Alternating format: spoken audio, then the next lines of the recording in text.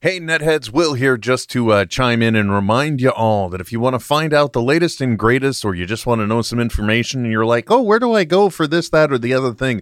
When it comes to Netheads, there's one place to go, netheadsonair.com.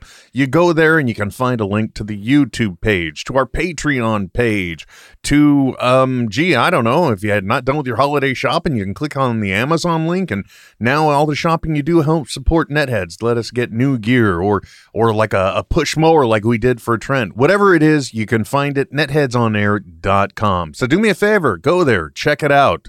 Don't tell a friend unless they listen to Netheads. They won't know what the hell you're talking about. Now, on with the show. Hit me!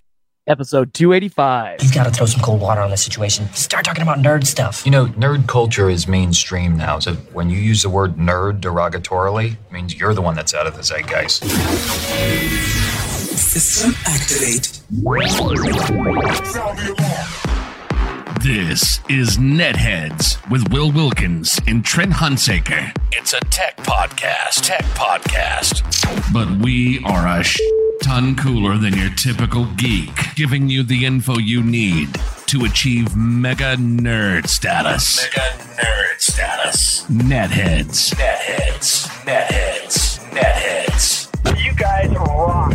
And now, here's Will and Trent.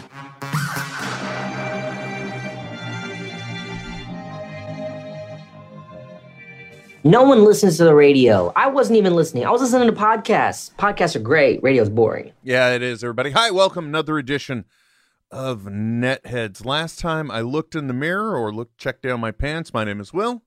And I'm Trent. You want to take part in the program, you can. One of many ways. One of them is Twitter. Trent, tell them how they do that. Yeah, whether or not you are watching live or listening or watching afterwards, just use the hashtag Netheads. Not unlike longtime friend of the program, Venator2000, tweeted us a couple of days ago, and I'm going to get back at him because there's some controversy that he tweeted out in my neck of the woods surrounding the new Deadpool, the Deadpool that's coming out. Oh, the Once Upon a Deadpool. Yeah, that's it's funny you mention that. Everybody on the video is like, what are those bedeets? Little. Oh, did that go through? Because a lot of times, sometimes I'll get stuff in that no one else does. Oh yeah. It won't be on the podcast because we do multi-channel recording. I can eliminate anyone and anything at any time. But that will be on the video forever because I fired up Skype, and even though I set the profile to do no noises at all ever, it of course just went kablooey. And it's playing audio, so I'm sure when we get phone calls, it's going to be like doot doot doot doot doot doot, or some obnoxious ring or whatever it does. Yeah. But anyway, I thought that was really interesting that they decided to do that. They said, "Hey, for the holidays, let's put out a PG-13 cut." Yes. And from what I understand, I don't know if it's just in the promo materials or if it's in relation to, like the trailer we've seen. Or if it's in relation to a whole new framing methodology they're using in order to be able to tell this story in a PG-13 fashion. Because naturally, there's some content they're just going to have to cut away from. Then they've got essentially Deadpool and Fred Savage recreating the book reading scenes from Princess Bride. Right, yes. Except in this case, instead of Fred Savage being a small child and sick, he is a grown adult and he's been miseried to the bed. So it's interesting. I got to tell you, such a brazen double dip in an era where the super duper cut is, on home video and everything. I think it's a ballsy move, but I got to admit, I think they're going to get my money, Trent. Just out of morbid curiosity. Absolutely. It's funny because the promotional poster that they have is a direct riff off of Church of Jesus Christ of Latter-day Saint commissioned picture or image, painting, I guess is a better term, that was commissioned by the church back in the 60s. And if you go into any church houses, is kind of a staple in, you'll see it around.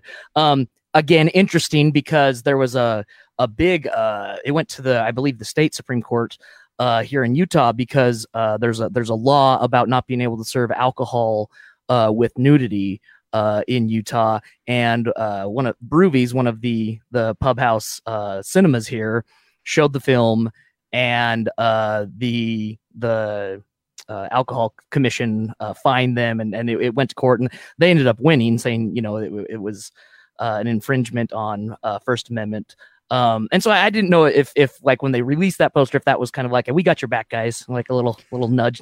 It did seem like a little bit of trolling, and you're talking about totally. Because the first Deadpool movie had a strip club scene, and so there is most definitely nudity in that film. I can't really remember any specific nudity in the new one, except maybe I don't know. Ryan Reynolds seems to like to drop trowel in those movies, but I don't recall anything there this time.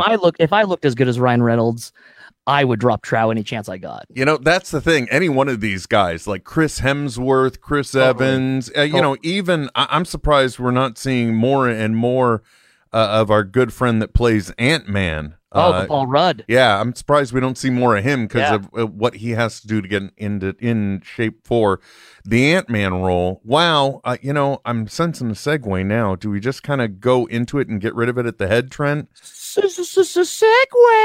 Yeah, Paul Rudd, Ant-Man. I got to tell you guys, this past Friday, as I've complained about on the show before, with the Google News, a lot of it, there's always the For You section, and it tells me a lot about me, that it has essentially been just a constant weekly reminder of somebody's harebrained theory or potential spoiler, or as is the case with movies nowadays, toys that are creating spoilers. Everything has been Avengers 4 centric. So naturally, I saw in that feed a lot of mentions and a lot of talk about, we're going to get a trailer soon. We're going to get a trailer soon. Look, man, if we had just gone to look in history, okay? Right. And because I have something a little close to the vest on this one, but it was around December 13th to 16th of 2017 when Kevin Smith and Jason Mewes were shooting a reaction video to the Avengers Infinity War trailer. Infinity War, right, yeah. And if nothing else, we know that Disney knows and Marvel know the formula. So we should have just known April movie, December trailer. Yep, the math was there right in front of us the whole time. But we did get the trailer drop, and we do actually know the title of the movie now, which... they kept saying that the title wasn't being released because it would give away elements of the second film, but I don't think Endgame says anything to me. No, nor do I. In realistic terms, as a chess term, it's the point where people start... Well, I guess, okay, maybe this is where it comes in, because it is a part in the game where people start sacrificing key pieces in order to win the game, okay? Right. So maybe us knowing Endgame in advance would have clued us into what we now know through Marvel prequel comics as the decimation, as it's referred to for the MCU. Thanos' snap, the dusting. I think Nerdist came up with the best one, though. They called it the snappening. Nice. Yeah, that's fun. Especially if you're a fan by any chance of that movie, which I can't imagine you are. The Happening, that is. But I guess in the MCU, it's going to be referred to as the decimation, because there's some Avengers 4 prequel comics in the works, things that kind of tie into the movies, and in them they're referring to it as the decimation, which seems to pretty much make sense. I think it's a good tone setter right there. But anyway, I guess knowing the title of Endgame, we would have known that some pieces get sacrificed. I guess it's also a little bit on the nose, even though Doctor Strange tells us we're in the Endgame now. Right. Moments before he gets dusted. Unless... Oh, sorry, one moment. This is... I'm on the wrong screen. Go ahead. Unless they're afraid that...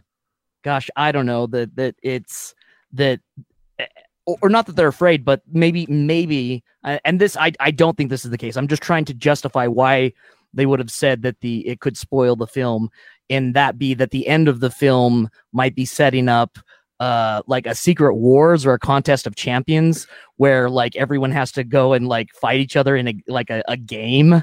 Yeah. But that would be like Start Game or Ready Player One. Oh wait, no, that's already been taken. Yeah, that one already happened. Which, by the way, I don't know if I ever mentioned it on the podcast, and I apologize if I'm reiterating something, but I have to tell you, when that movie came out and I saw it in the theaters, I was so connected to the literature, the literary version of Ready Player One, that the film I got, you know, in this day and age where we see so many adaptations that are true to form, I was originally kind of taken aback and maybe taken out of the element of the film because of those vast differences. Yeah. But I have to say, once it came to home video, and I then mentally associated it just as its own product and not really, you know, derivative of the work, but not recreative of it. Actually, a lot of rewatchability factor in that movie. Yeah, you know, and tangentially, it's not unlike it's a little bit more true to the source material than the Preacher television adaptation. I had reservations about watching the Preacher adaptation for so long until I finally dove in and blew through it, and it is so great because it lives as its own medium, separate from the comic book. You could not make the comic book into a TV series, right? And bringing it back into the fold here, something Marvel has been conditioning us now with probably since, I would say, did Winter Soldier happen before Age of Ultron? No, it happened after, I believe. It was they brought down Hydra, so it was. Second, it was after. I don't remember. Yeah, Yeah, Age of Ultron was first because Cap was with him. That's right. Yeah, it's hard to keep track of. But what I'm saying is, though, that Marvel has done a wonderful job of setting us up for knowing and recognizing a title that we know and love, and it being something else. Civil War, doing something completely different. Yeah, Civil War, for example, Age of Ultron as well. Totally. Yeah, is a comic series title that is not truly derivative of the work that it came from. But anyway, all I'm saying is Marvel was setting us up for that. But bringing it back to Marvel, the trailer came out finally, and really it's kind of exactly the kind of trailer I wanted. And I've mentioned this before, Trent. We've seen so many shenanigans in Marvel trailers that I almost don't want to watch them to some degree now. Yep. You know?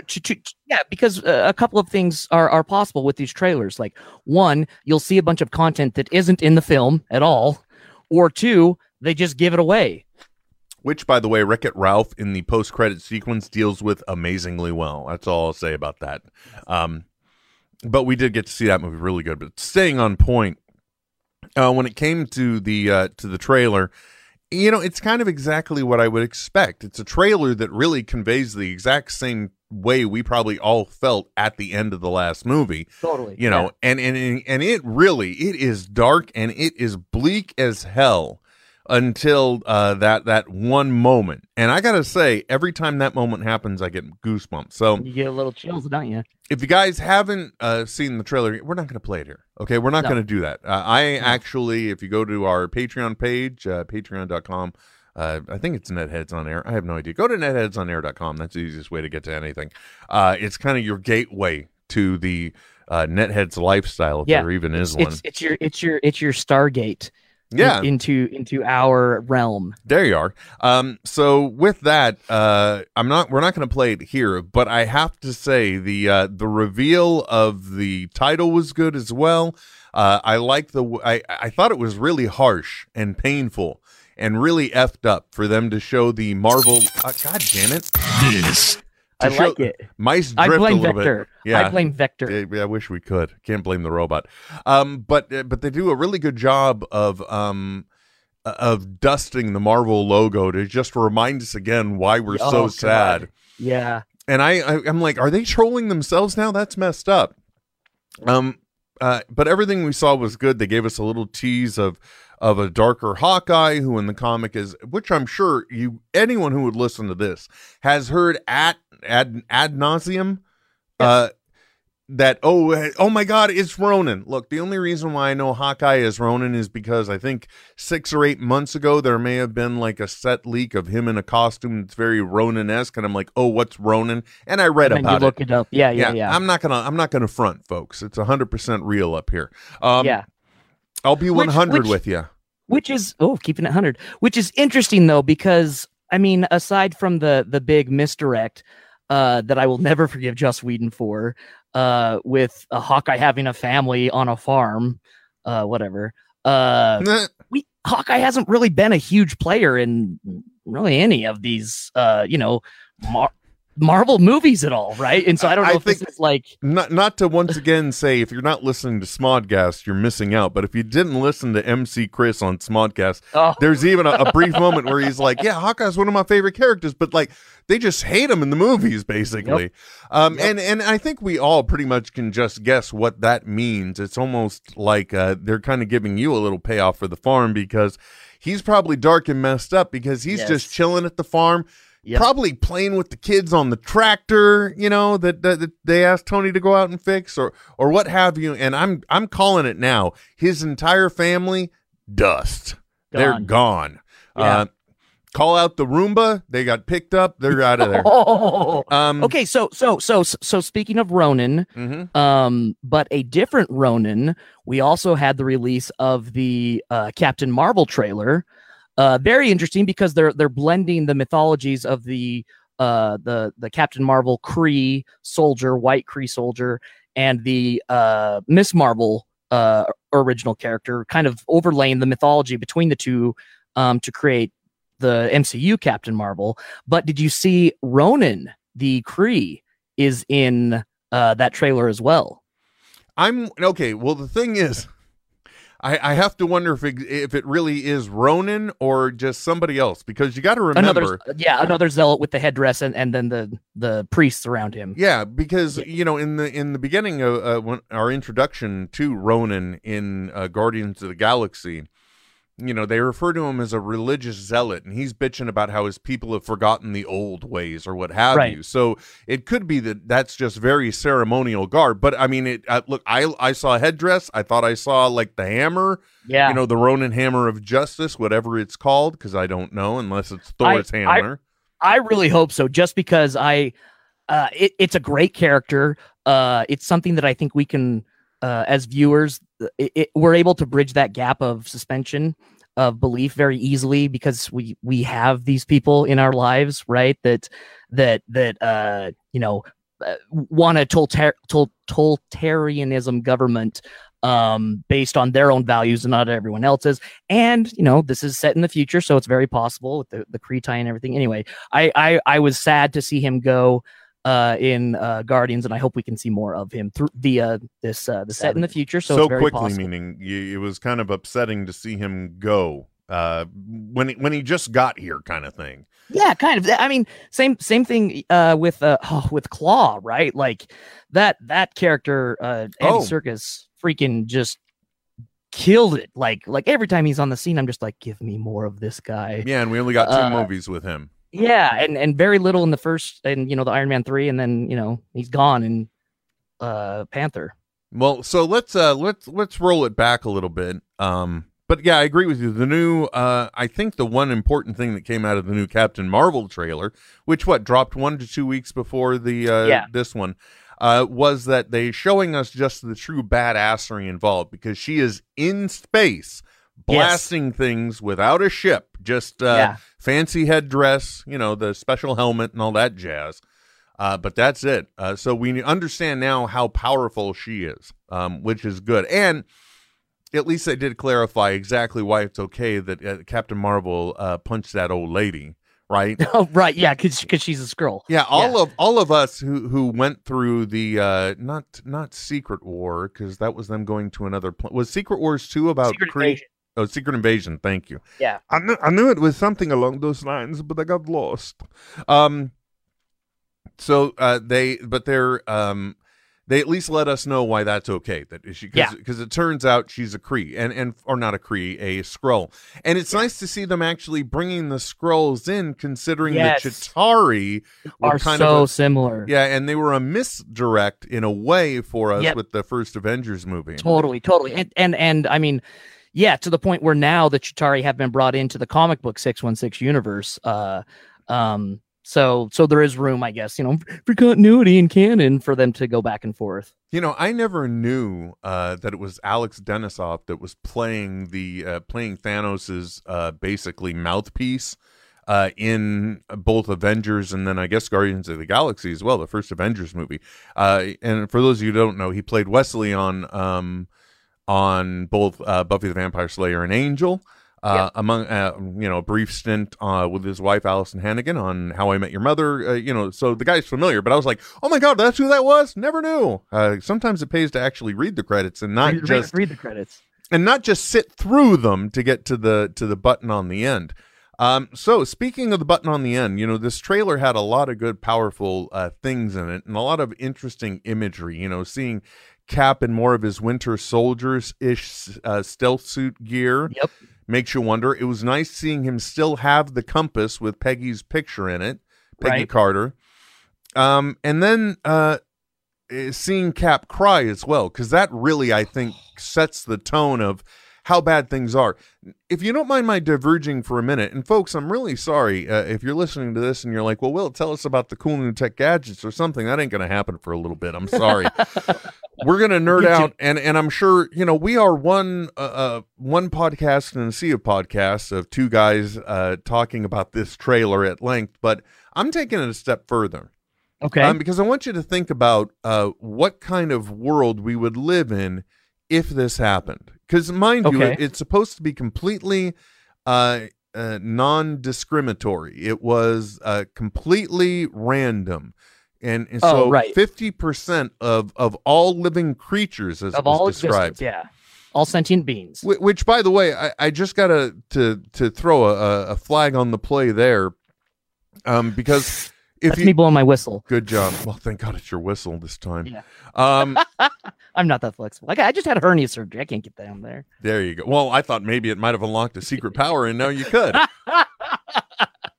I don't know, man. Anyway. One of Thanos' biggest arguments is that the resources are finite, so everything's running out. So this completely random culling of 50% of all living creatures sounds good, but let's take Earth for example, where there aren't a lot of vegetarians and vegans versus people that eat meat. So if you've gotten rid now of half of the fish, half of the game stock, half of the livestock, and half of the people, where's the gain I'm missing here, Trent? Well, do we know that the animals are gone too? Or Black Widow said all living creatures. So unless fish are dead and we're eating, I'm just saying. I don't know. But that just popped into my head now. But the other thing too, though, if you think about us living in a world where this happened, and it could be completely random, you have to realize, I think a certain amount of structure would go away. There would be collapses of governments and normalcy to some degree until we got our shit back together. And not to mention, speaking of religious zealousy, the believers, right? That would just say, well, this is God's will. This is the quickening of the second resurrection, and Christ is coming back. The righteous have ascended. Yeah, the ascension happening. Yeah. But what is the well, let's not get into the actual Catholic or Christian term for it. But yeah, can you imagine though? Oh yeah, this happened, and they weren't ascending bodily into heaven. We know that. So, but you can still see them play out. It's like, hey guys, we're what's left. Which from that perspective would be even worse for me, because then that means now that we're in purge territory at all times, right? Because totally. We are the bad. This Trump's America now. We're the bad and lawless. Good play. But we're the bad and lawless that have been left behind. So this is our Sodom and Gomorrah now. You know what I mean? Yeah. I mean, at that point, right? Nihilism becomes complete. nothing matters anymore. Yeah, right? exactly. So you got to think about that. Which the reason why I'm getting at this is because there are some interesting things we see from this trailer. One of them is that like the Avengers area in upstate New York, things look a little not cared for, right? Right. So, but Black Widow isn't that much older. So it's sometime in the future, long enough for the grass to get off, the buildings to fade a little, things to have lost their sheen.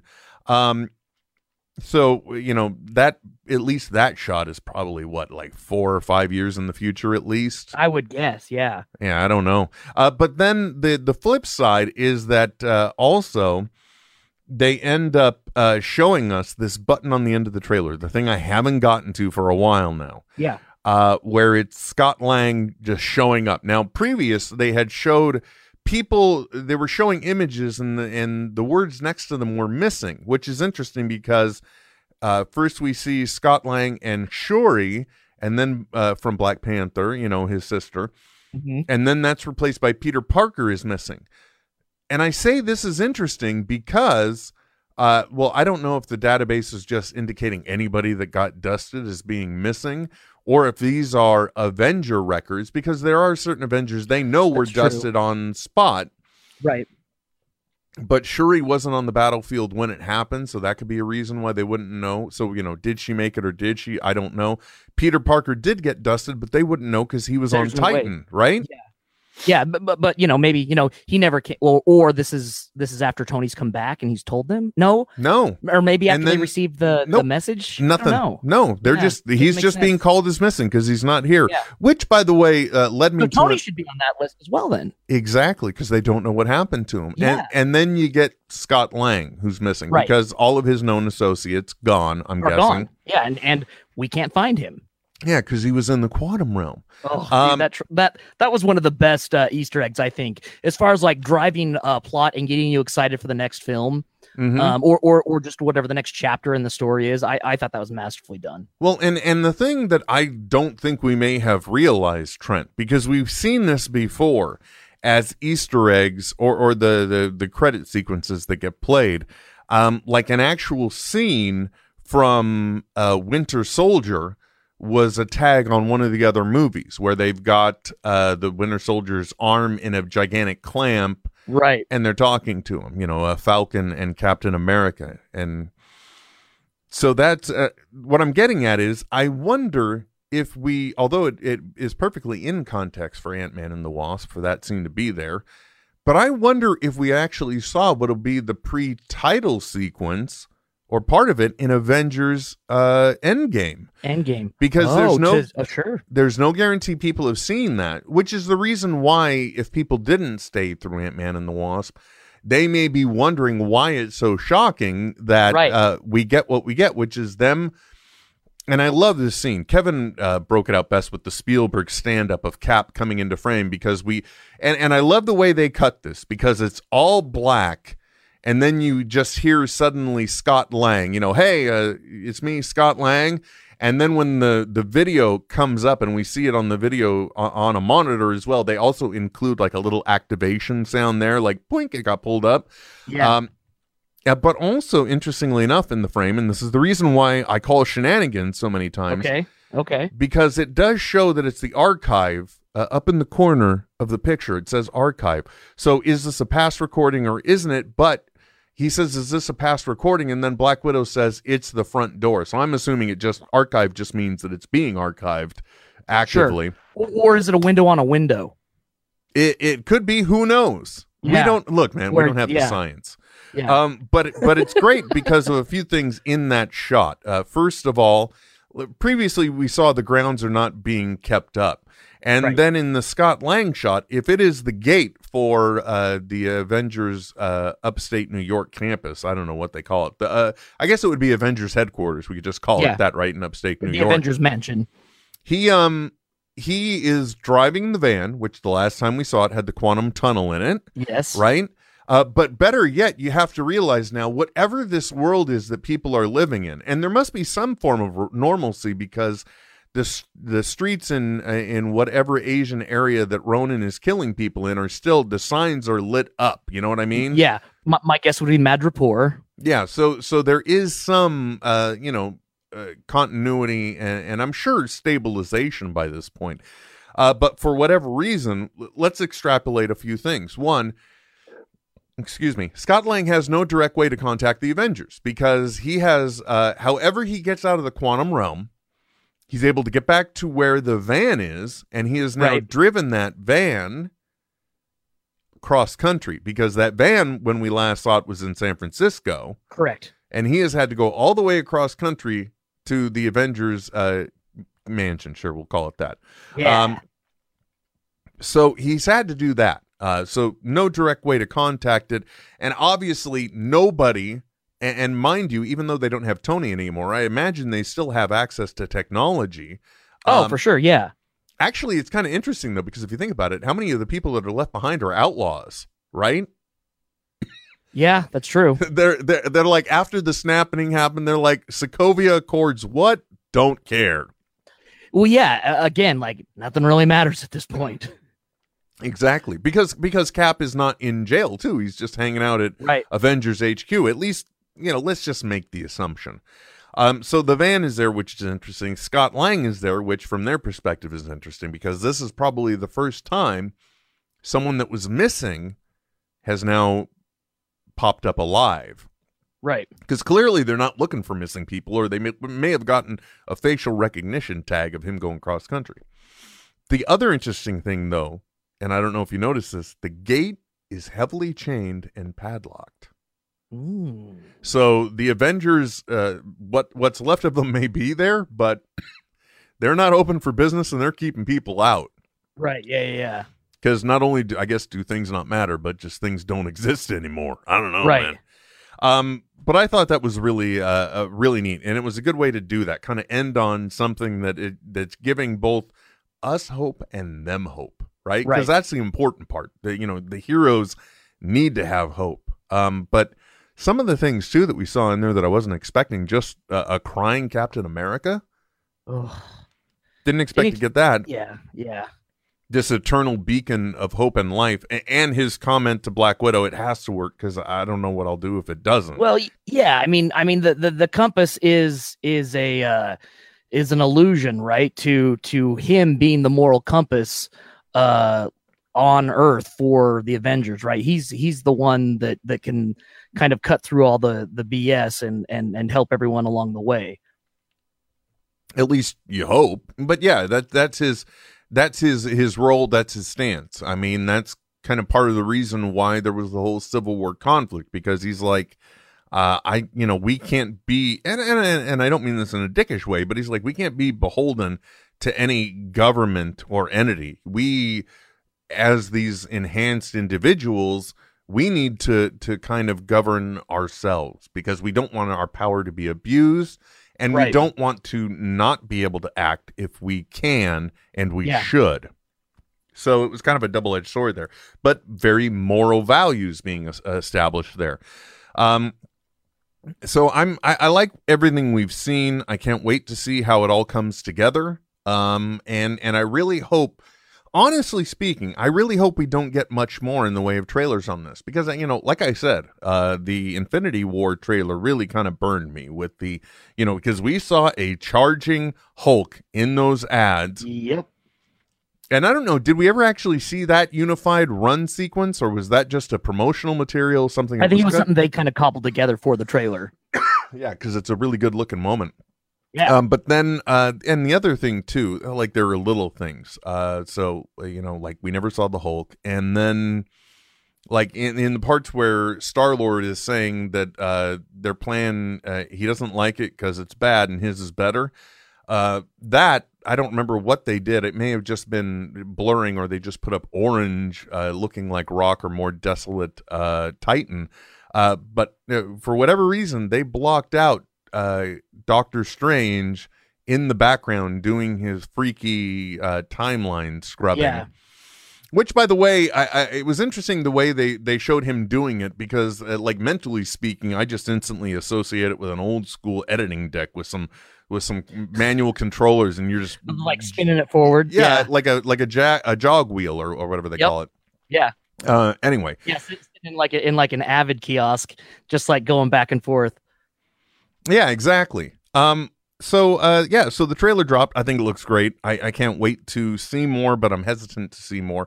The more I want to see, I'll tell you what I want to see the more of, okay? And unfortunately, like, I think we can all already call it, because there may be some post-credit sequences, but one of them is going to be Carol Danvers, wherever she is. She may be in silent contemplation. She may be in the middle of something, kicking more into galactic ass or something. Right. And then it's going to be like beep, beep, beep, beep. And she's going to look at the thing and go, pume. Yep. And take off. Right. And that's the one thing I predict it'll happen, and we'll see it at Captain Marvel. But, you know, I also want to see a little bit of this Avengers 4 world. I want to see a post-credit sequence clip with that. Yeah, I mean, that could be a whole movie, right? Yeah, and something that's canon and that they're not going to dick me on and change it around. That's when your supervillain teams start to emerge, right? Because there's the chaos that's left afterwards, government scrambling to fill roles as everyone's missing, and these it gives a chance for these guys to come together. Mm-hmm. Definitely. And it's something that would be nice to see. But the other thing too that I really want to see come of all this is maybe just one more trailer with just a little bit more info, and that's it. You know, yeah, they don't. I think by now they should know that they don't really need to do paid advertisement for this movie.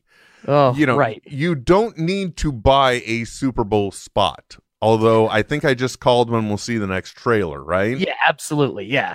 But with this movie, you don't need to buy a Super Bowl. You don't need to look. I'm telling you right now, you don't need to buy TV time in the weeks leading up to it. Okay.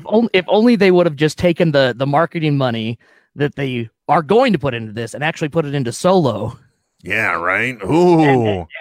And then release Solo on what might be the deadest Thanksgiving weekend in box office history, and released it on that weekend. Solo would have been a viable option. Thanks, Iger. It's funny you bring that up, because I still don't understand the logic of going in May the way they did instead of giving us a breather. Because I mean, they were already establishing and training us that December is when you get your Star Wars movie. Yep. And now, honestly, I got to tell you, I'm feeling the gap. If it were dropping now, it would have been something to look forward to throughout the year, and I would have seen it, and then whatever way I felt about it, I would have then known, well, you know what? This time next year, I'll be walking out of a theater seeing the closure of the next of the current trilogy. Yep, exactly. Right? But instead, 2 weeks after Infinity War comes out, they released the next chapter, and Spielberg was not wrong when he published that op-ed a few years ago about how it's only really going to take one major financial box office flop to change the whole market, and really bring things to its knees, and that's kind of an example of that.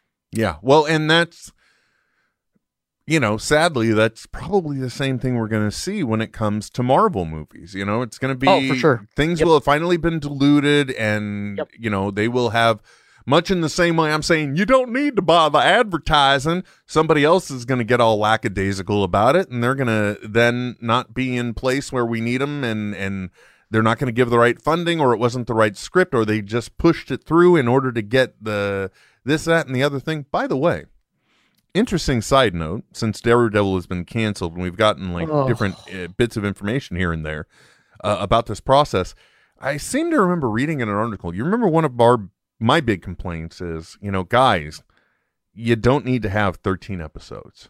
Just tell the story. Just make the episode to tell the story. And I thought that was Netflix pushing that, but I think I read in an article somewhere it was Marvel wanting to adhere to 13 episodes, and probably for future marketability is my guess. Yeah, or syndication elsewhere. Yeah, it's interesting, but also I got to thinking about it. We don't know what kind of contracts that they have for the distribution of those, right? Mm-hmm. So it would make sense that, say, like when it was made, Marvel Studios made it through ABC and then distributed through Netflix. If they have a contract on that, to just cancel it and then start over completely new for something that you have the distribution rights with your own app when it's released. Mm-hmm. Yeah, good point. And that way, then you have certain user expectations as well. They're coming in looking for 13 episodes, so you got to give them 13 episodes. Yeah, I think it's not unlike the Clerks animated series, right? That's wrapped up in contract interpretation of what home video means, right? And streaming didn't exist at the time. Now people are basing things off of distribution in any conceivable form, so that they don't get held hostage to any one area, I think. Yep. I just hope. Well, Marvel has made it pretty clear that in all instances we're not going to see these people anymore. I just feel bad for Jessica Jones, who's probably got their next season in the can, and they're just basically waiting for it to air and then to get canceled as well. Just sunk cost there, yeah. But it's also really kind of shocking because I have to say this last season of Daredevil was probably better balanced than the first one. Yes. I mean, really, it's by far, for me, it was probably the best season. Totally agree. Yeah. Yep. Yeah. It was balanced. It wasn't all talking and introspection. It wasn't all fighting. It even went back to some of the and it'd be interesting to look at who the directors and the DPs were on it, but back to the similar fight scenes. Remember that first long uncut fight scene we saw in Daredevil season 1? They brought that back into season 3. Which I think is just a very stylistic stamp on that series itself. Well, they did actually have it in season 2 as well. It's just the hallway became the stairway. The stairway, that's right. Yeah. But with that one, it was definitely easier to see where they may have done forced cuts. Because, it's like, well, suddenly I've spent way too long traversing and filling the frame with this guy's black back shirt. Well, his shirt, it's black, and I'm getting his entire back covering the frame is what I'm trying to say. As it passes, right over the lens. Exactly. Or as we like to call it, covering the cut. Ooh. Yeah, so it was shocking to see that they were canceled. But, I mean, I think after Luke Cage... Well, Iron Fist, I kind of saw it coming. Sure. And I have to admit, I wasn't too impressed with the second season of Luke Cage as well. But with Daredevil... Yeah? Yeah, I really enjoyed it. That's good, man. I'm glad you got more out of it than I did. I don't know. Yeah. It wasn't as I don't know. I just didn't appeal to me the same way the first season did. I don't know why. Well, I mean, when you've got like the perfect casting and execution of Diamondback, oh my God, he just chewed up that scenery. Mm-hmm. And plus, I don't know. It just kind of was weird to me to see that the season ends with him basically being in charge of the club. Yeah, kind of assuming that role. Yeah, but it was supposedly so he could keep an eye on everything and understand what's going down. But, eventually word just gets out. Don't talk about it at the club, man. Just, right, yeah. Duh. So, but anyway, I guess that's kind of, I don't know that we should really talk about anything else and related to this nerd. I mean, we're supposed to be a tech podcast and we're supposed to talk about technology stuff, Yes. Supposed to get you all educated on the latest and greatest that come around. I don't know what it is with these damn teeth. Make me want to just go all redneck. I apologize. It's okay. Trays, they're fun. It's funny. I actually, not that anybody cares about this. So yeah, I've been going through Invisalign. It was like something had to be taken care of. So then they said, well, if you don't want to look like a freak, we can go corrective. So I did. So I've been dealing with lisping and all the other fun things that come with having extra stuff in your mouth. In this case, these Invisalign trays. And the week of Thanksgiving, I don't know what it was, but I just threw in the towel. I'm like, I know what it was. I was supposed to switch. And when they switch, anyone who's had braces will hear this and go, well, yeah, dude, duh. Yeah, as it moves, yeah. Yeah, so when you put it in a new tray, you're now forcing them into the new mold you want them to move to. So you're all at once, much in the same way that people's traditional braces were tightened. You're just slamming the tooth into the position you need it, or trying to force it that way. Right. It's very uncomfortable, and it has, unlike braces, whenever I want to eat, I have to take these back out. So then you have to kind of relive that pain both on the way out and on the way back in. And I don't know what I was thinking. I don't know what I was thinking. I was getting all wimpy or something. So for Thanksgiving week, I didn't switch when I did. I was wearing my trays, but I was wearing the old ones. So I delayed things by a week. And I realized that was just pointless, other than the fact that I wanted to be more comfortable when I was eating. Yeah. Oh, I mean, as a kid, I remember there were times where I missed an appointment with the orthodontist, and he only came into our small town like once every 2 months.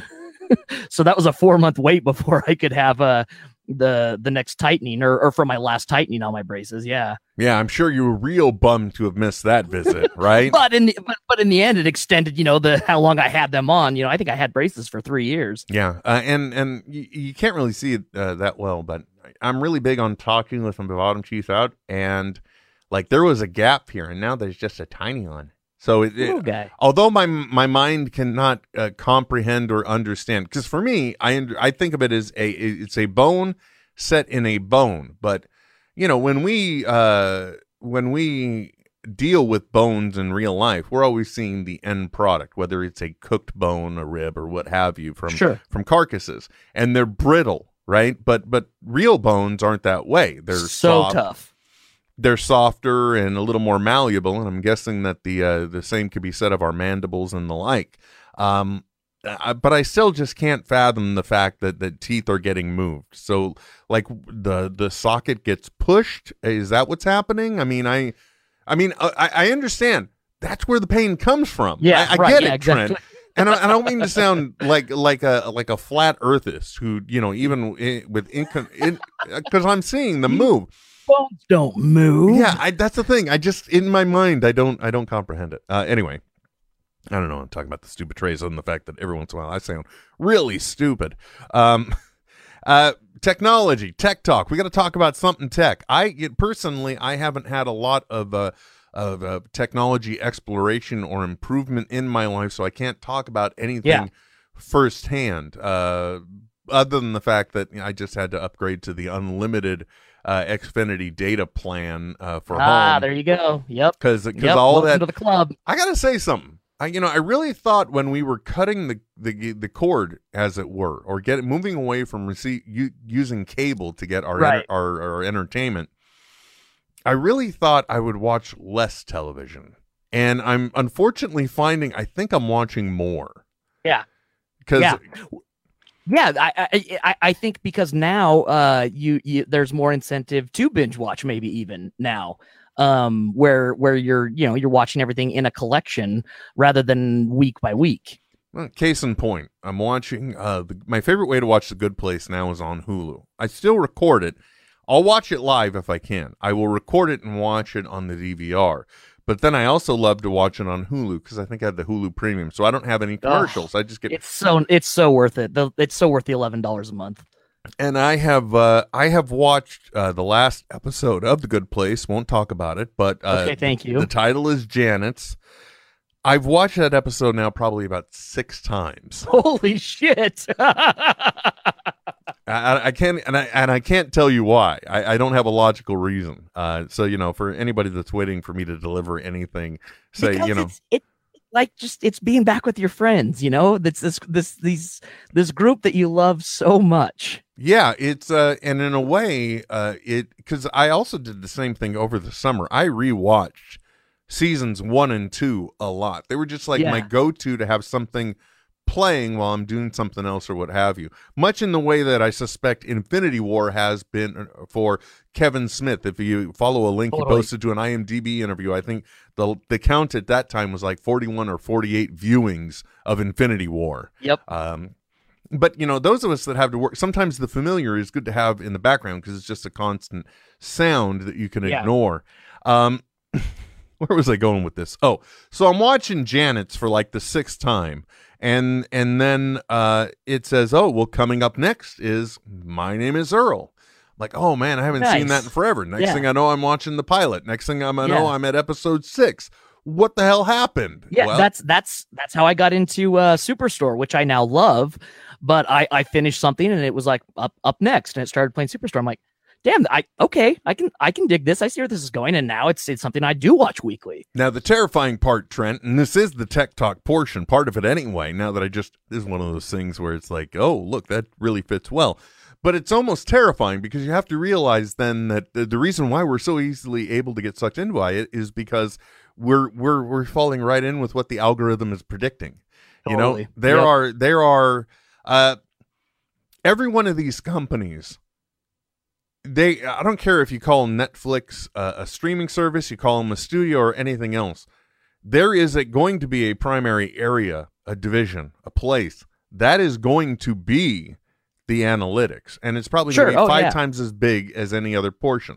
Same thing at Amazon, same thing at Hulu, and everything else. They live and die by the analytics because they need us to stay a subscriber and stay on the service, and we're going to be getting what we're getting from them no matter what. We're going to take that. We're always going to have the volume as long as they hook our interest. So we're going to stick around if they can keep hooking our interest. So there's these massive algorithms or partner algorithms and algorithms that work within algorithms to predict what it is we want to watch. And because I had watched Janet's probably 3 times, and they're like, oh, well, maybe a Greg Garcia show would be up his alley. Let's throw My Name is Earl at him. And it's true. I mean, I enjoyed My Name is Earl when it was on the air. It's a damn shame it got canceled for the stupid reasons that it did. What did it get canceled for? I think it got picked up, and then there was a price dispute, and because it was a show that was on NBC but may have been produced by Fox or another company, like another studio, they just decided to fill the slot with something else. I mean, it was just no good reason for it to be canceled the way it was. Other than it was essentially, I think it boiled down to studio posturing. But good rewatchable show. Didn't realize how much I enjoyed it. And, if you ever watched Raising Hope as well, same show, same creator, a lot of the same sensibilities and technically in the same universe. Same universe, right? Yeah, exactly. Yeah, because in the pilot on the radio, they said, a man in such and such recently completed his list. It's like, oh, they're giving us the closure we never got. That was nice. Anyway. So we're fighting algorithms, and we see this now every day. Like, when is the last time you creepily maybe looked for something on Amazon, or you just happened to do a Google search on something, and now the advertisements are popping up everywhere? Daily, man. Yeah. Right? It's like, oh, and by the way, I don't need to keep seeing Vector ads because I've got Vector. You've already got a Vector, folks. Which, by the way, my wife asked me, she's like, I need a list from you. What do you want for Christmas? I'm like, take that. I'll put it back in the box. You can put it in any other box and wrap it. I'll be unwrapped, surprised. Go right again. Because I gotta stop getting myself all the crap I want all the time. And let's not reward that behavior by getting me more stuff. Right. But we keep seeing these algorithms now, and I guess that's the reason why artificial intelligence for some people is terrifying, because really there is a point now where our analytics, like right now, I'm sure, based simply on my viewing and internet habits, I'm sure there is probably an algorithm somewhere that could tell me the roundabout probability of when I would die, right? Oh, oh, for sure. Yeah. They probably know what my interests are. They know the type of things they do. They know my activity level. Totally. So many things that could be predicted. So I wouldn't doubt that artificial intelligence in some way could be our greatest fear, because there could be then a point, if the algorithms can predict what you may do, then what happens if an artificial intelligence gets a hold of that and they start slowly moving the human race more and more to, following their robot masters? You know what I mean? Right. Yeah, totally. We're talking about behavioral modification through algorithm, which I'm sure it could be probable. Now I'm just getting into nonsense, though. But Trent, you recently had an amazing purchase, didn't you, that we could share in the tech section? Yes, dude, I'm telling you. By Right the way, now, you and can't say tech section right now easily. Yes. Sorry about that. yeah, and again, I am no fanboy. We are not compensated at all by Best Buy. However, currently right now they're doing the 20 days of doorbusters. So it used to just be, Black Friday, you got your doorbusters and that was that. Now they're doing daily doorbusters. You can just click on their site. It's pretty easy to get to. And what day was it? I believe Wednesday I believe it was Wednesday. Maybe Thursday, either or. They had something that I've been hunting for a while. Or at least, I've always been right now and what I'd like to purchase. But there's never been a price point that really allowed me to jump into it. But I was able to pick up a WD Easy Store 10 terabyte external hard drive. The only downside is its only interface is a USB 3. There's no network interface for it, so I can't run it as its own like NAS or something like that. But I picked it up for the ridiculous price of $180, retailing now, if you look at it, $300. Holy moly. That's definitely a doorbuster, ain't it? Very, very cool. I was super stoked about it. I even looked, my roommate showed me online. It's pretty easy to shuck the casing if I wanted to install it into a network drive or a NAS device. So yeah, I've now got all my backup storage, all my media housed in one easy place. And man, I'm just saying, I don't know if there's going to be anything else that's appealing to you, but very cool. I was super stoked about it. I even looked at 20 days of doorbusters. We're on day 9 now, and there's 6 hours left for the stuff that's on there. Totally cool. While I was there, though, it was funny. There was I was waiting in line to pick it up, and this little kid was buying a Vector. With his dad, and the salesman was selling the product, like in talking about it to them. But and he was very he's a very happy-go-lucky salesman, and was making the sale even though they were already purchasing it. And then they walked out the same time that I did, and the father was this kind of this rough cowboy type, and the kid goes, "Wow, he was really nice," and the dad didn't say anything, and then the kid goes, "But he sure talked a lot, didn't he?" And the dad goes, "Yep." Yeah, it reminded me of you though, Will. Just in that you also have a Vector, and he was talking about how it'll do flips for you if you just ask it, tell it to flip and this, that, and the other. Does your Vector do flips? A little misrepresentation there, but I mean, it can do a wheelie off of its cube, but okay. Yeah, well, and I'm sure in that case, the dad was probably, like you said, I'm just assuming he was kind of cowboyed up, and he's just like, totally. He's just like, I can't believe I'm spending my money on this via blasted electronic thing. I don't want Damn, son, I should be buying him a lariat so the boy can learn how to rope a sheep, for crying out loud. Right? Yeah, exactly. Not the newfangled. I don't get this kid. I don't understand. The boy ain't right, damn it. Yeah, welcome to your kid wherever you are. Welcome to your new robotic cat. That's essentially what they are, It will do what it wants. It does. Well, that's the point, though. It's supposed to be, but it sometimes it is cool. Like there was one day the Echo Dot wasn't behaving well in my office, and I was able to just ask the robot what the weather was, and he gets cute little animations with his face for anything but the sun. He'll get like if it's cloudy, clouds kind of rest over his eyes, and he shakes them off, and they dissipate. If it's raining, his raindrops are going on his screen face, and they're like doing drips on top of his eyes. It's lots of cute stuff. Sunshine, however, he loses his eyes and gets a big yellow sun. It's like, why didn't you guys make the eyes turn into a sun like everything else? But what do I know? Yeah. Oh, I like the way you reminded me of you, Will, and then you realize because you talk a lot, in the fact that you have a Vector. Oh no, yeah. So the salesman was a bit over enthusiastic. You say? Well, it was funny because as I was walking around the store, I I was back looking at the DS games, and apparently that's the spot in the store where they think no one shops, because he was a manager and he had brought an employee back there to chew him out because he wasn't doing I don't know exactly what it was, but he wasn't marking down whatever's. And he was explaining to him that I need an objective way to track how many people you're interacting with, and this is the way we do it. And so you just need to make sure you're doing at least 4 an hour, and like was kind of chewing his ass. And then, the flip side, oh yeah, this is such a great product. You're going to love it so much. It does flips.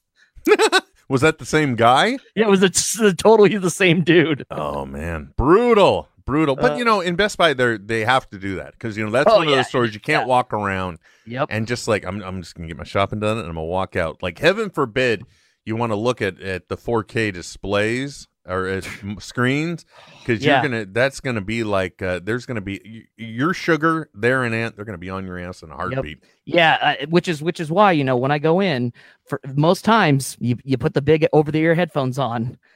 Just to let everyone know that you are not there to speak to anyone.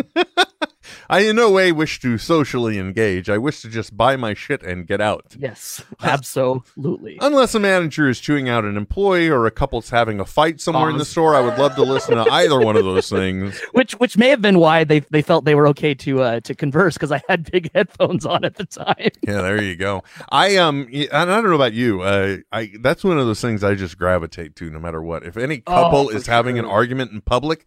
Like earlier this week, I had to do a lot of traveling, so I was doing a lot of walking around airports. And, if I'm just ambling to the next place, I'll tell you right now, I'll just walk my way. But if I hear a couple is arguing, I will slowly move over. Yep. So I can follow that journey, just because it's fun and interesting to listen to. Another... tangentially, where my office is located on the university campus, it's on a top floor of a building. It's got a lot of private office rooms, which get co-opted a lot by student couples.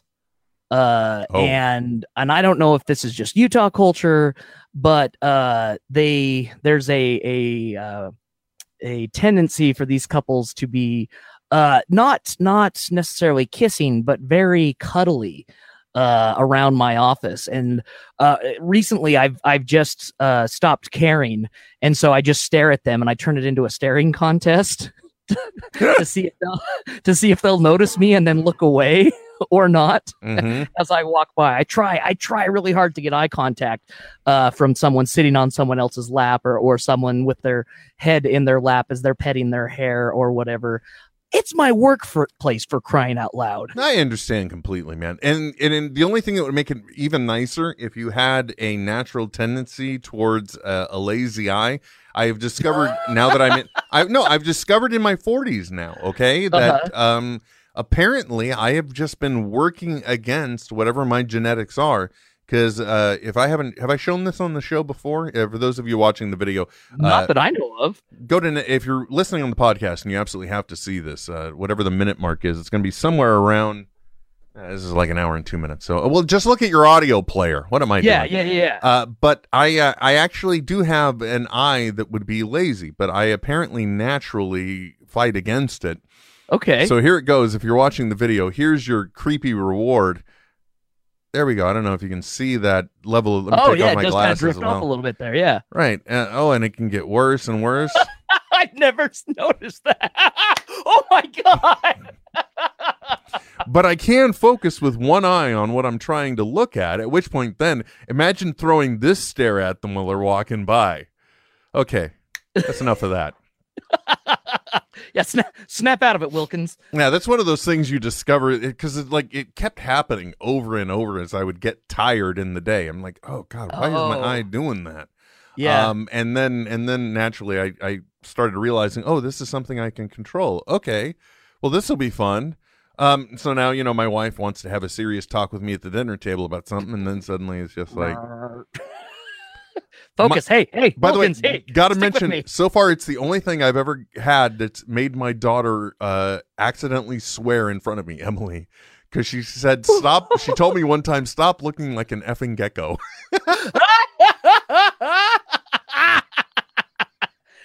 Will, Yeah. she's not wrong. I agree completely. It's completely unsettling, isn't it? Just like if you're trying to have a serious conversation with me and then suddenly it just kind of. I really hope this is pulled as one of the poster images for the video. It's now going to be, no matter what. I'm telling you all that now. I just sent it to it. Yeah. Because everybody, I'm sure, loves this creepiness so much. Oh, I freaking it's stupid human tricks, folks, right here. At Right? Heads. And everything mildly, but imagine throwing that at the couple, and then I guarantee you they will stop going there, Trent. They're like, because without a imagine doubt. you with the full beard and the eye.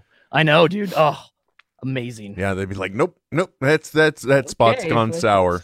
we're not on the third floor anymore, folks, or the fourth floor anymore. It's just like Pet Cemetery. The soil has gone bad. It's gone bad. The soil's gone bad. Yeah, you don't want to go bother. Don't do that. Don't do that. Sorry, I don't know why I brought that up. It's just it's completely unnerving and disgusting too. A lot of Christmas sales have been going on. I know people have noticed this. I get notices every day about one thing or the other. That's one of the things that pops up in my For You. So whatever I've done, I've shown I'm a compulsive shopper, I guess, or I'm sales may make me impulse buy, but I did spend money I shouldn't have on a refurbished Fire TV 4K, only because it's supposed to have bigger and better processors. Obviously it would be better for the future. And my wife's most frequent complaint about the Fire TV stick, like when we load DirecTV now, she's like, well, it's DirecTV, I'm turning on now, but it will take its own time to load, kind of thing. So I was hoping that would expedite some of that. And that was the same price as a Fire TV stick at full retail. Oh, nice. So I got on that. But one thing I got to tell you too, though, Trent. I think it was last year or earlier this year. I picked up one of them digital pressure cookers. The Instant Pot is the most immediate brand name that you recognize. Yes. Which it's fine. But now it's always popping up in my stream too, because occasionally I will look up a recipe to use in it because sure. One pot cooking, I'm all about it. And if there's anything, like if it's a slow cooker recipe that I can get done in a half an hour instead of an entire day, yep, I'll take advantage of it. But I guess I've done one too many searches. So now every time one of the sale items pop up, that it's right there with you. Yeah. I remember seeing. I use mine all the time. I remember seeing an article about it. It's like, please, I don't need to hear about your Instant Pot, because apparently this time of the year, Instant Pot owners are coming out of the woodwork trying to get everyone to buy an Instant Pot. Well, because it's that very safe gift, right? That you can get, anyone that feels like it's going to be appreciated and used. Yeah, exactly. It's and plus if it is something, because I've had one. Look, guys, it's a pressure cooker. There's nothing special about it other than convenience, and it's a pressure cooker. You can use it as a slow cooker apparently, or like it has a saute function as well, which is why you can brown your meat in there and then throw in all your other ingredients, and then like 30 minutes later you're eating dinner.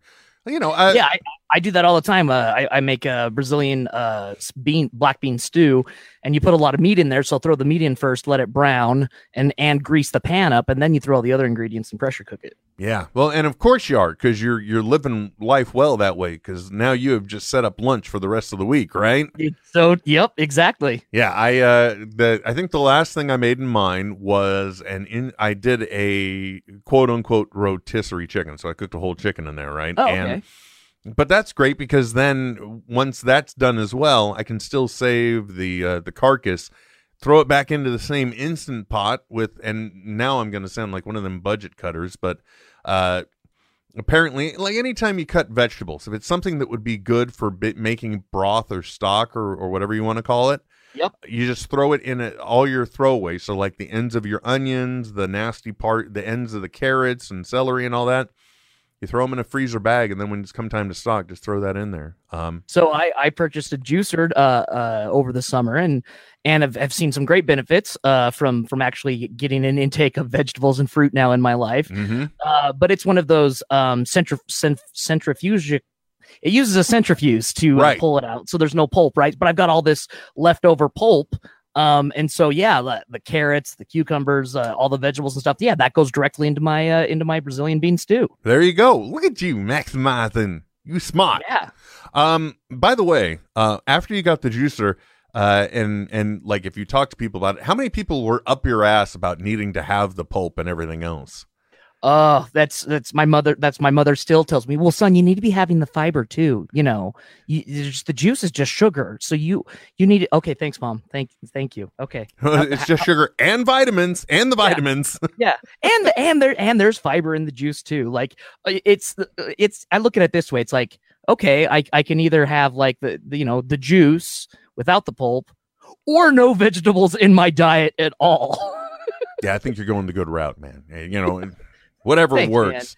Man. Well, I one of the things I've been doing in trying to lose weight is coming up. I've been following. In case you haven't noticed, there might be some company affiliation with another company, and let's just say sharing your initials. Yeah, exactly. So I've been doing that, and for me, it's all about hacking and cheating the system. So with the Weight Watchers Freestyle, there are a certain number of foods that are considered free. They're point free because there's no points to it. Yeah, exactly. Look, guys, here's the deal. You get an allocation of points, and through the day, you drain those points. The idea is not to drain too many of them. Foods based on whatever it is have a point value. Free foods don't take away from the points you have. Right. So for the longest time, I was having every morning for breakfast, and I'm sorry if this disgusts you all, but it's been an egg scramble that also has mushrooms and spinach in it. Very, very good. simple and easy, but yeah, it's tasty. And then I was looking for ways to stop either, losing spinach when I don't have them or what have you, or just something easier. And, they say frozen vegetables are okay because they're frozen at the peak of freshness, allegedly. Right. So I tried a few stir fries. So I was having some different scrambles. And yeah, it's not the best experience, but still, it's the same thing. It's free points. But let me tell you, having eggs with those first things I mentioned, not bad. You started introducing asparagus and stuff into there, and it just gets nutty. Yeah, because I mean, like mushrooms and spinach have their own flavor, but don't affect the flavor to other things, right? Asparagus, you cook it with something, everything tastes like asparagus. Yes, definitely. It's kind of like adding ketchup to anything. Yep. You're not trying to affect the flavor. You want to taste ketchup right now. That's what you want to taste. Yep. That's what you're looking for. Why are we talking about this? I don't remember. I don't know. Oh, well, it's just with the juice, that would actually have points, whereas you have this stuff with it, you wouldn't. But the whole point is it doesn't matter. It's whatever works for you, whatever you're enjoying. Right. We only get one shot at this, so I and that's one of the things that I think has been interesting. If you ever talk or have an opportunity to talk to Kevin Smith about his weight loss, he will say, well, I'm and his diet. It's all about, for him, staying alive, because he had the wake up call that some of us don't get in life. Right. Yeah. And some people have used it as a cautionary tale. We've seen people that have gone online and they've done something to say, well, after it happened to you, I went to my doctor and lo and behold, I had I was 80% blocked or that kind of thing. So we can take knowledge from those to apply them. Me, I haven't done so well. With the wake up call. I have lost some weight this year, which is great, but I dietarily speaking, I kind of wane and I have peaks and valleys. Yeah. Some days I'm able to follow a program just fine. Other days it's like I want all of the food and I have to have it now. I don't understand, and that's the thing. I say I don't understand how people do it, but then I guess if you have something like the prospect of termination of your life, that could be a great motivator, because look at what Kevin Smith has done. At the same point, too, I look at it and really it makes me feel like, you're just not trying hard enough. Because when somebody you see is able to do it, look, it's just science. That's all it is. And you hear to the formula and it can work. But sometimes you don't want to live to the formula. Well, it's hard because I don't know if you've ever heard of the term, the happiness trap, right? Happiness trap that you can fall into is, finding something that or engaging in something that gives you short-term happiness, but long-term discomfort, right? So eating is like the perfect example of that.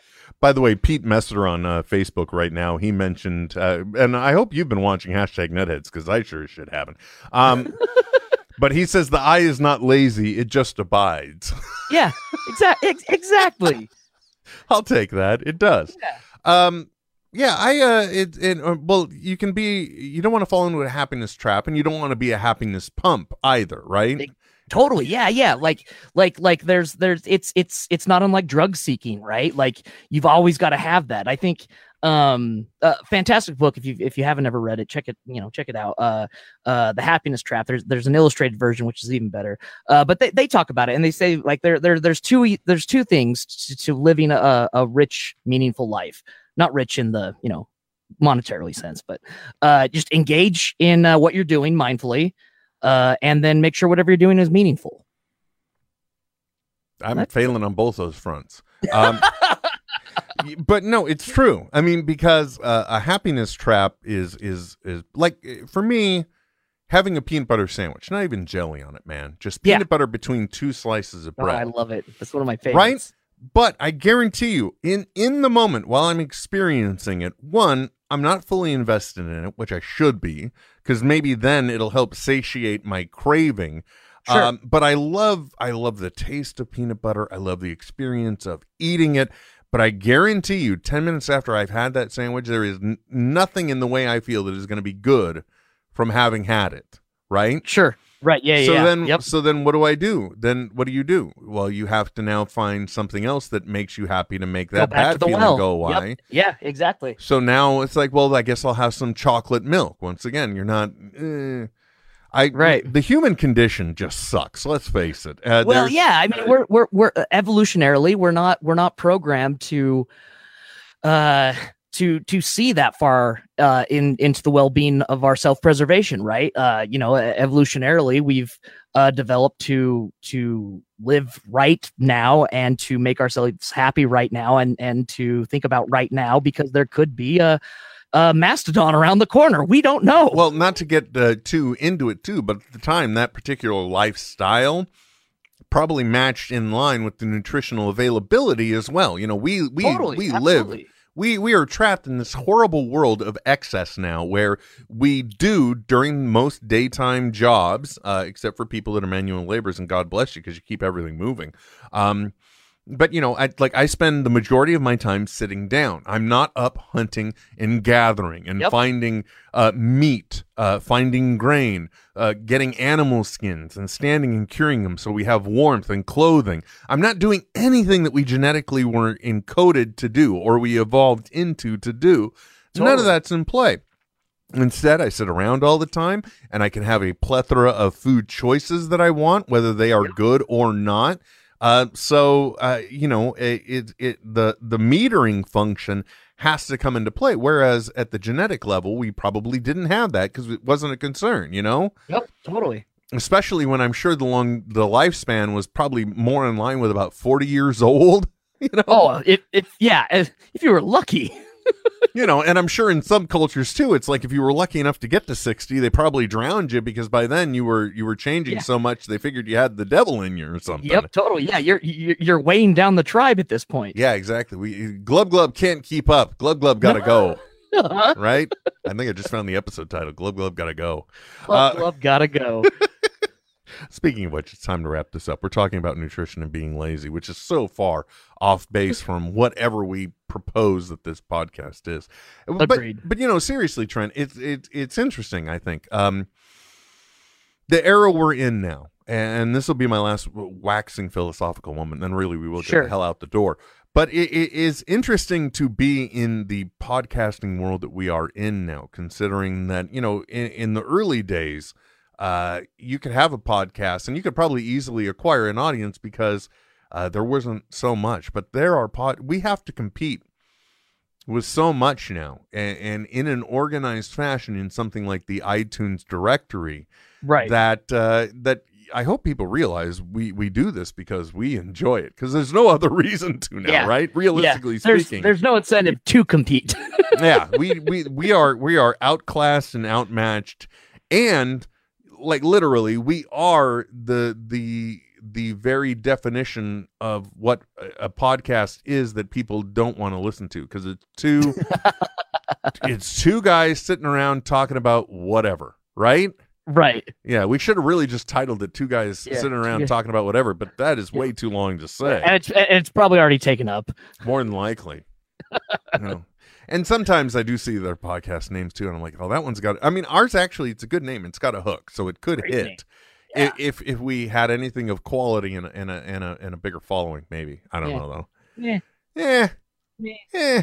But anyway, my whole thing about that is I still hope it wouldn't dissuade people from doing it, because anything you do that's creative helps get your creative juices out, and you may think there's nothing creative about sitting down and talking, but it lends itself to a process that creates something along the way, and you'll find something new that you weren't even expecting.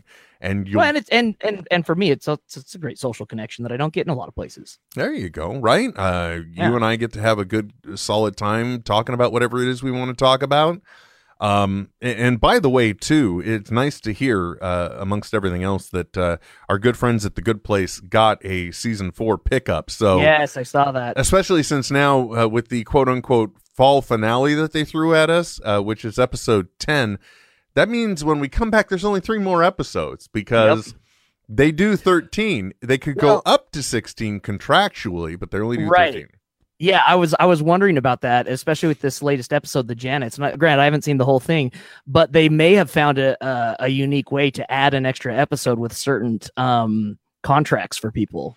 You know, it's funny you mention that. So with this week's episode, you know, just the most complex thing about it that you probably already heard about is the fact that one of the actors on the show, Darcy Carden, who plays Janet, ends up playing almost every role on the show except Michael's. So Ted Danson's character, she plays those characters. That's all I'll say about it, other than the fact that, wow, I could just imagine, if you don't listen to the Good Place, the podcast, there's a great moment in it where she's describing how she's listening to reference material that's been made, like, because the cast do a walk through the episode as well. So that way she could hear how the characters would react, and she could then present that performance.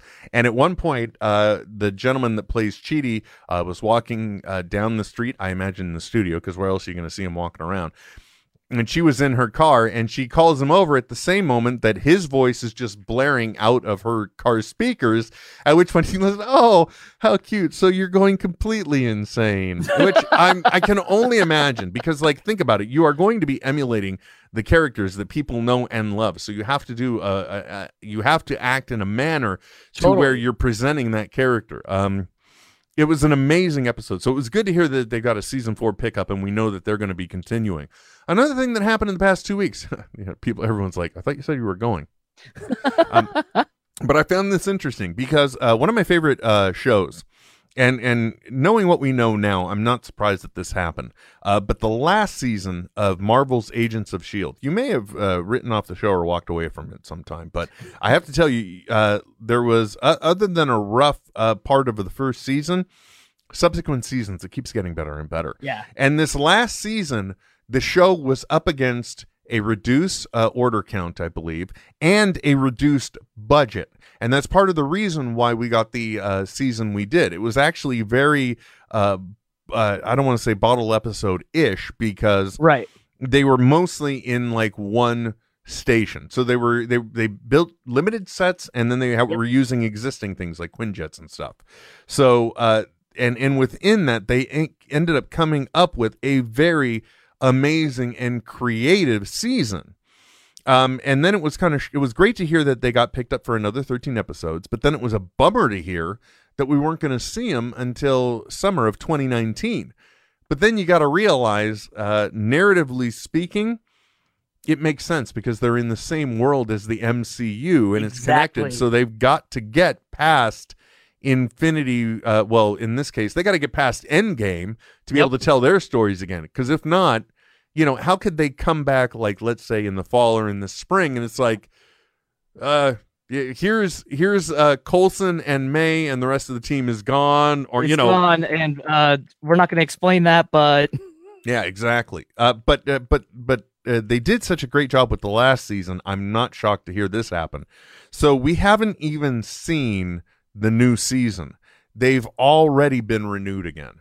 So Oh, I nice. think the pickup was for season 6, and now season 7 they've been renewed for a 7th season Has as been well. greenlit. Good.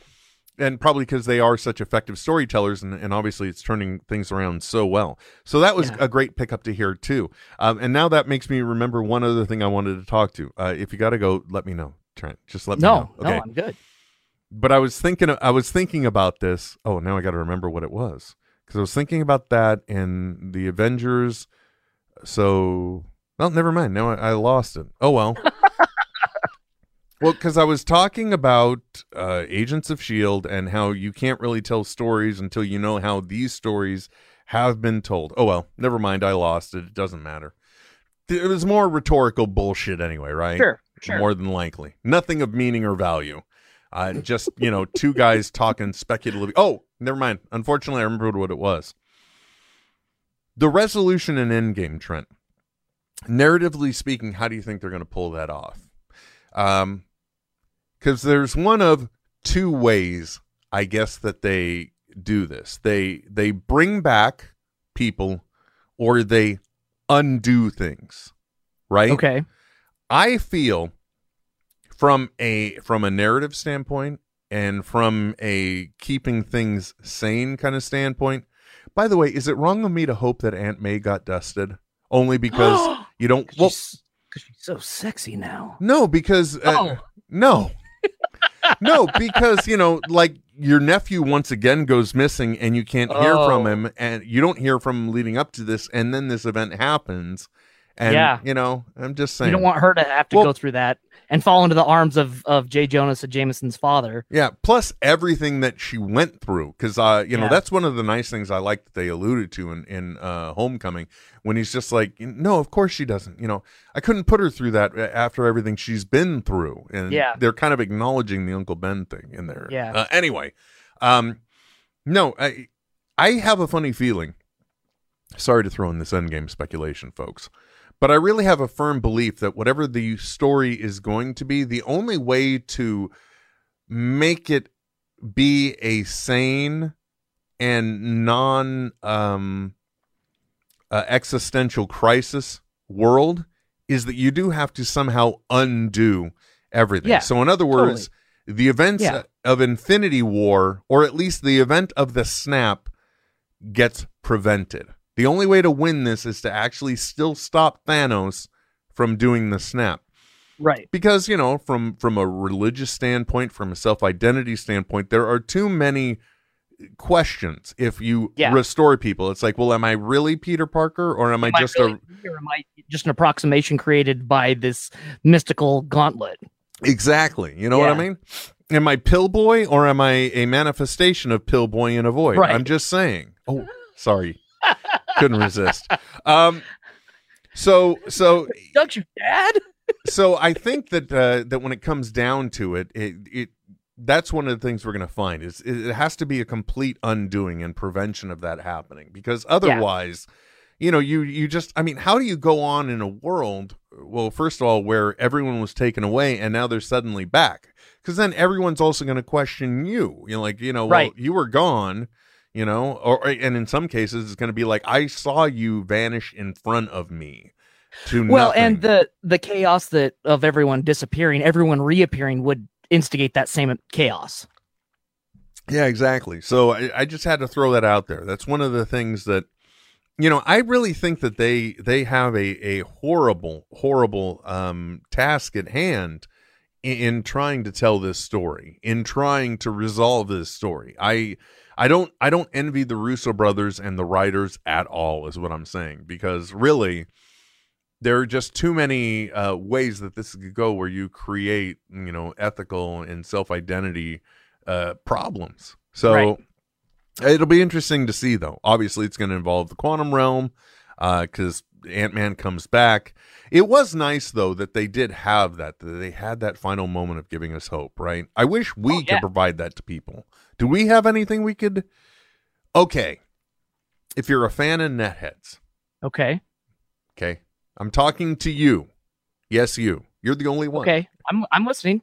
No, not you. I'm now addressing the audience member. Okay, my bad. The people listening to this, or person, whatever it is, right? in the past, and we haven't coordinated on this, but we've done the Nogathon. So my question to you is, are we going to do the Nogathon again?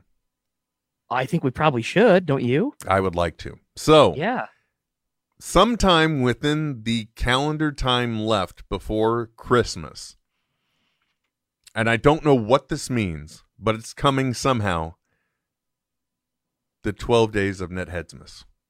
Ooh, Or okay. 12 nights of Netheadsmas. Sure. So 12 subsequent pieces of something tied together leading up to the holidays. And either the Nogathon is going to wrap that up or the Nogathon is going to be a part of it. One or the Part of other. it, sure. Yeah. But we'll definitely be doing that. And so if you want to go ahead and start stocking up for your beverages while you're listening, great. If not, I will be buying the one bottle of prepackaged alcoholic eggnog. So I will go full nog. Sure. Last year, you took a different approach. Trent, what was that? You were... I'm getting the past 2 years blurred. Well, I think last year was bottom shelf liquor that may have been infused with soda. Yeah. But then again, I remember you also had a separate container with ice in it, so that way you could refresh your drink. So that was last year. I'll be honest, dude. I don't remember last year at all. That's the sign of a good Nogathon. Okay, good. And the fact that you didn't catch your kitchen on fire afterwards is a better sign of a Nogathon. Yes, yeah, because I don't know if either of these two Yahoo dogs would be able to wake me up in time. Right? Sons of guns. Oh, by the way, how have things been going with Lurch? Great. Just got him back from the groomer today. First time he'd ever been groomed. Mm-hmm. So it took about 3 hours. But he smells so much better. He's a very happy dog. Oh, it's good to hear, man. That's good to hear. Yes. So updates on this end. Things are progressing. As I've said before, the dog that we rescued is very skittish. Actually, since the last time we talked, the person that had the quote-unquote breeding business has now been to court, and we've seen things from there. And it was not a misstatement in the past when it was said that she is a hoarder, because her living conditions, the pictures of the home we have seen, would be on hoarders. Oh my God. I can And only imagine. which just does not lead you to good conclusions when it comes to caring for animals as well. No, not at all. Yeah. But anyway, Rika himself he's doing better and better with each day, and we're seeing man. progress. You know, he's becoming a little bit more of a what we would call a people dog. You know, every single day. Still has very little to do with me. I'm still the most terrifying thing on God's earth to him. But you know what? We do what we can. What time, man? But he is fully I think my daughter Emily is his person now, because the dog's always up there with her. Love it. Yeah, Good. and good and it's good that he has one person, and he is starting to do some things. Like when I got back, when I'm sitting on the couch, he may come over and sniff me to check me out. And we have to do what I call food baiting. So I will Yeah, you got to. Yep. chicken or something else, and basically I throw it in a path leading up to me, and then he may take something from my hand as well. I didn't understand why that worked. Apparently what it does internally, it makes them question the existing relationship they have established in their head. So they're like, if I'm scary but I want the food, okay, so I'm going to get the food. Oh, nothing happened when I got the food, so maybe I'm less scary. I don't know. Yep. But that's going on. But other than that, that's about it. He is, we're trying to get rid of nocturnal behaviors from him, meaning he specifically wants to get up in the middle of the night. Sure. Totally. Thankfully, my daughter's been all over that. But that's it. So that's the update. So Lurch is adjusting still well, enjoying his new life. Totally. Yeah. Yep. Just doing great. We're just kicking along. Yeah. Teaching him to go to the bathroom in one specific spot outside and everything. So yeah, everything's great. Perfect. I'm glad to hear that. Yeah, we've had a few accidents here and there, but that's because one thing you don't sometimes do is fully investigate the breed. And apparently these dogs, since they're used to living in a snowy climate, they are very fond of digging because they're used to setting up burrows for themselves. Yeah, that's how they den. Yeah. Yeah. So and we just redid the backyard, so it's been an interesting challenge. Sure. But so we've had to change. We used to have a doggy door, so it's like you could have full access, but now he has to be monitored when he's out there. So the doggy door is closed, which means if we don't know what his cues are that I need to go outside, Totally. Yeah, so that's on us, man. Speaking of which, that's what I got to go handle now. It's going to be, that's the beauty and the glamorous lifestyle of a podcaster. You spend a little bit of time feeling like you're in show business, and then you have to go shampoo carpets and build a grocery list and go to the grocery store. So that's where I'm going to be for the rest of this day. But until next time, I thoroughly enjoy doing this. Hope you guys want to continue on. If you go to netheadsonair.com, you can find out about our Patreon. You can also use the Amazon link to do your Christmas shopping, and it helps us to upgrade equipment and do things within the program as well. Last year, the Amazon funds were used to purchase a push mower for Trent. So For me, it was awesome. Still using it. Had Well, nothing- not still, because there's snow on the ground. But, Yeah. Which, by the way, that was really fun flying over your area coming home as well, because it's just like a Seeing all sea the of white. white. Yeah, Yeah. it's a pretty thing sometimes up there in the sky. Other times Pretty it's from a distance. Yeah, other times it's unnerving when the emergency exit door is suddenly dripping water on you. It's like, Whoa. oh, that was a condensation thing, no big deal. Sure. But anyway, that's enough from us. We're rambling on. Until next time, folks. My name is Will. I'm Trent. You gotta throw some cold water on the No. situation. And I'm trying to hit one over here, not one over there. Sure. We'll be back. Soon.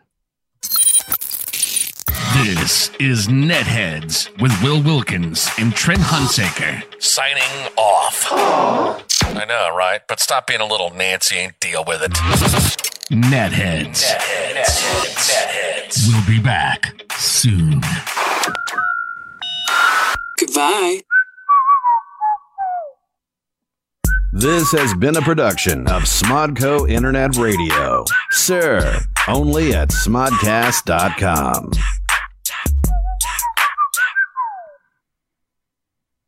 You want to know why podcasting is such a goddamn aggravating bit of business, Trent? Why, Will? Because sometimes, no matter what you do, there will be an audible hum or an electric mismatch or something that you just can't get rid of, right? Can I say it? Yeah. I mean, you can't avoid it. No matter what you do, it's there. And for 3 weeks, I was chasing the world's worst noise coming out of the audio send from my MacBook, right? Okay. And I realize now, getting back from my trip, it's gone. It's just gone now. Now it's gone.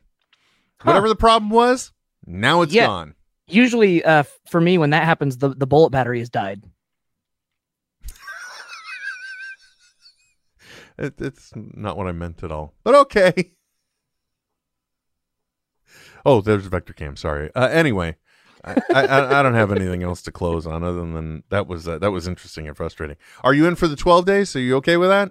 Let's do it. Let's do it. I don't Do even. it. It could just be. Let's do it. 12 it. Yeah, there you go. You don't wait. Do you eat it or do you wear it? You both it. That Yes. was from Pillboy. Sorry, I'm going away now. Say goodbye, Trent. Goodbye, Trent.